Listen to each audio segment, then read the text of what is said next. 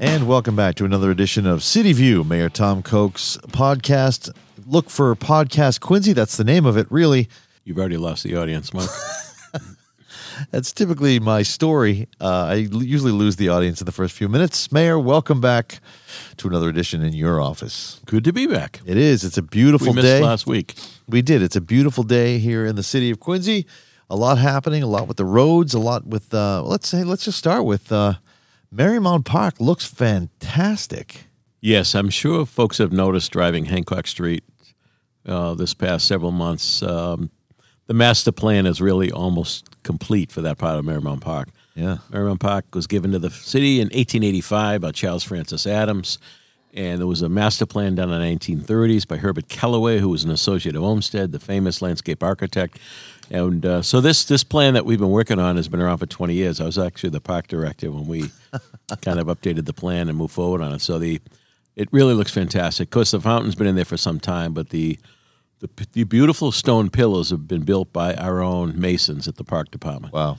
Beautiful work. And, of course, we put the contract out for a beautiful wrought iron fence along the fence. So if you're running around in there with your kids, you don't want the kids to be able to run directly out into the traffic. So it really gives it a finished look, though. It really enhances that whole stretch along Hancock Street. So, yes, it looks nice. A lot of stuff happening. We're paving roads. We're doing water main projects and sewer relining. We're doing playgrounds. We're getting the schools ready for opening in September. Everybody's working very hard, so it's good stuff. Well, and you had an emergency school committee meeting. That's where we last left off. I think it was like the day before or a couple days before we did our last podcast was the next emergency meeting discussing procedures, protocols. COVID-19 still does exist, and we know the variant is back, and you had to kind of you talked a little bit about that. You want to just remind folks of what happened? Yeah, so we as a meeting. school committee met, and we have been under the mask mandate since last year.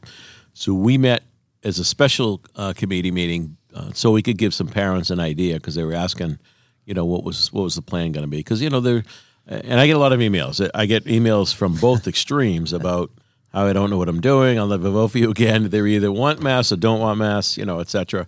We try to make good decisions based on everybody's public safety, public health. And what we had said at the school committee meeting, the state really, the rules really changed it.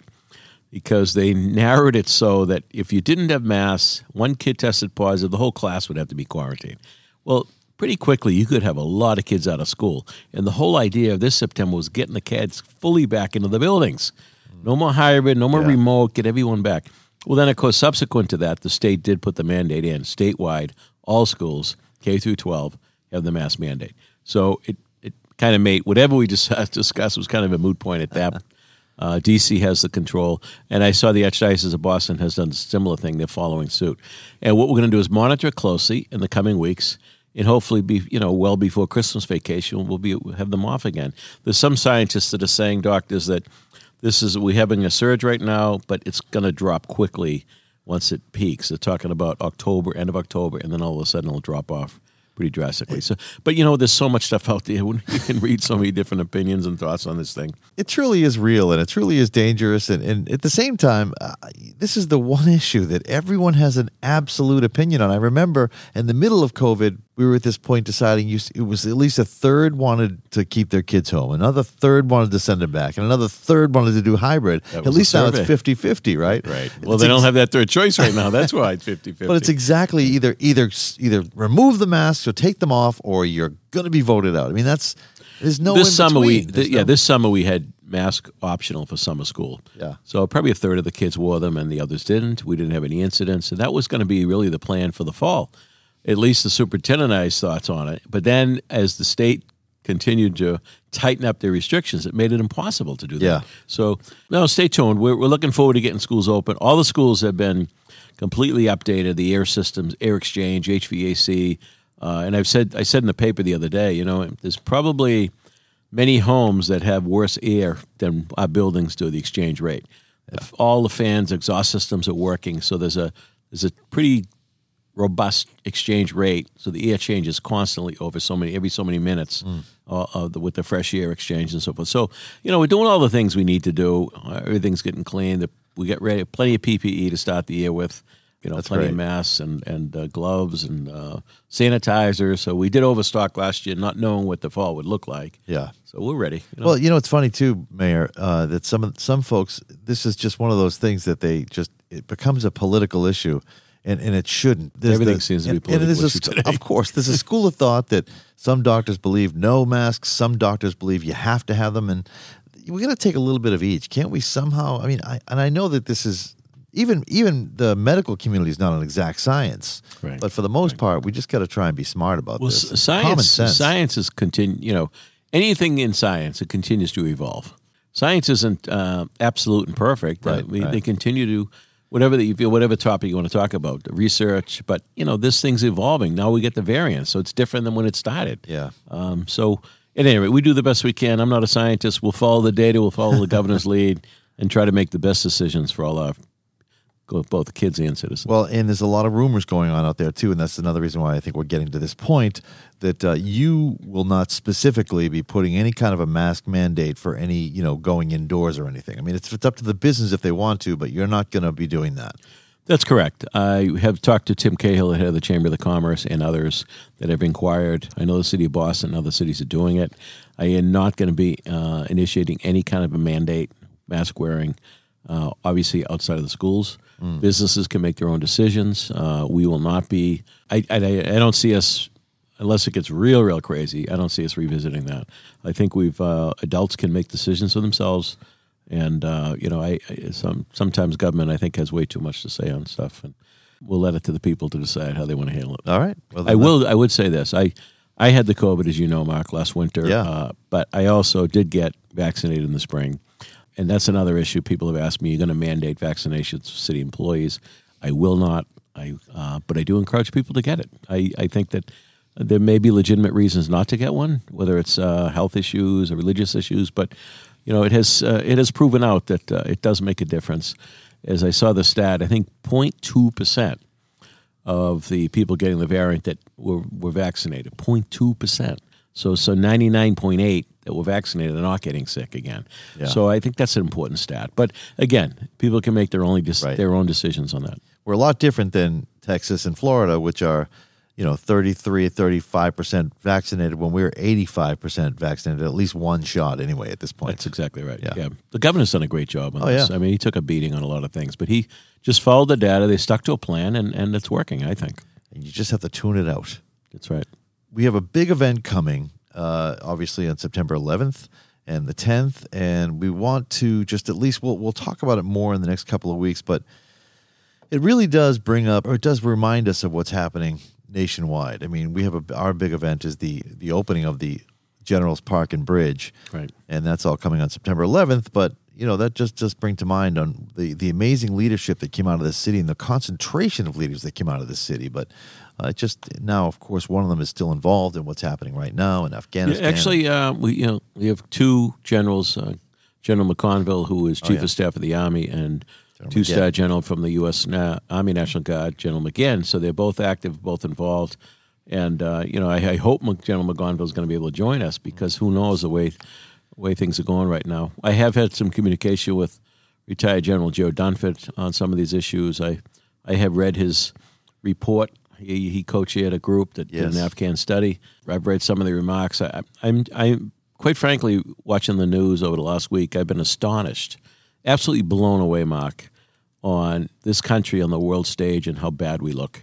I think it's outrageous. I think it's disgraceful. And then to see the president blaming the generals recently and following their advice, that's a lot of baloney. This is where I've often said, if I ever write a book, it's going to be called The Fourth Branch of Government. So the non-elected people, the policy wonks that get involved in government, they all have agendas. They're not elected. They're not accountable. But, I see these, more left-wing, more liberals, and all studies show it.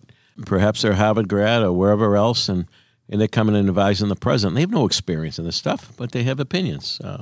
So it's frustrating. I'm a father of a Marine, and he just got finished this July. And to see 11 Marines, I think it's up to 13 total between Army and Marines. I think it's 12 Marines now and one Army personnel. I think, it was 14, killed. I think. And we've got recording of this 3 kids from Quincy. 2 Marines from Quincy that are over there Uhura over there and somebody from the Army that's over there. And I know the families well. They're great families. And to see the callousness by which this president is running the show, it's just mind-boggling. And I went on and I saw, comments from Great Britain, Parliament, Australia. This president came in and said he was going to repair all the relationships that the former president so-called damaged. I tell you what, as a father of a Marine, I was never worried about my son when Donald Trump was the commander-in-chief. Now, there's a lot of issues I didn't like with Donald Trump, and I didn't think he was a great human being. But his policies, and it was pretty quiet around the world. Nobody fooled around with him at that point. Now, he was talking about getting out of Afghanistan. We've been there 20 years, and I'm not arguing with the president that the decision to leave, because I think the American people have had it. But leaving, how you leave, what do you leave for presents, turning over all our equipment to the Taliban, I could go on and on, that they just taken over the embassies. $1 billion. Is outrageous, absolutely outrageous. If your deadline, which I don't think a president should ever announce the deadline anyway, but he announced the deadline, well, the people should have been at 3 months ago. We should have been way ahead of the deadline. To think it's just maddening. And these kids that were killed over there was no need of it. There's no need of it. Look, I'm not an expert on foreign policy. I'm a municipal mayor. Just common sense, right? This isn't even political. Common sense. Anyone I've talked to, everyone feels the same way. No matter who you voted for, everyone feels the same way. This is outrageous. What are we doing? And then, of course, the president saying he's kind of taking the advice of the generals. I don't think he's truly forthcoming on this stuff. And I'm not so sure he's truly, in enough shape to make these decisions. I think he's getting a lot of advice. I think he's getting some bad advice. I would have probably kept the presence in Afghanistan going forward, keep a couple of bases over there like we do in Japan and South Korea and other places. For 70 years. Exactly. Yeah. And that helps keep control in the area, because we're going to have issues over there.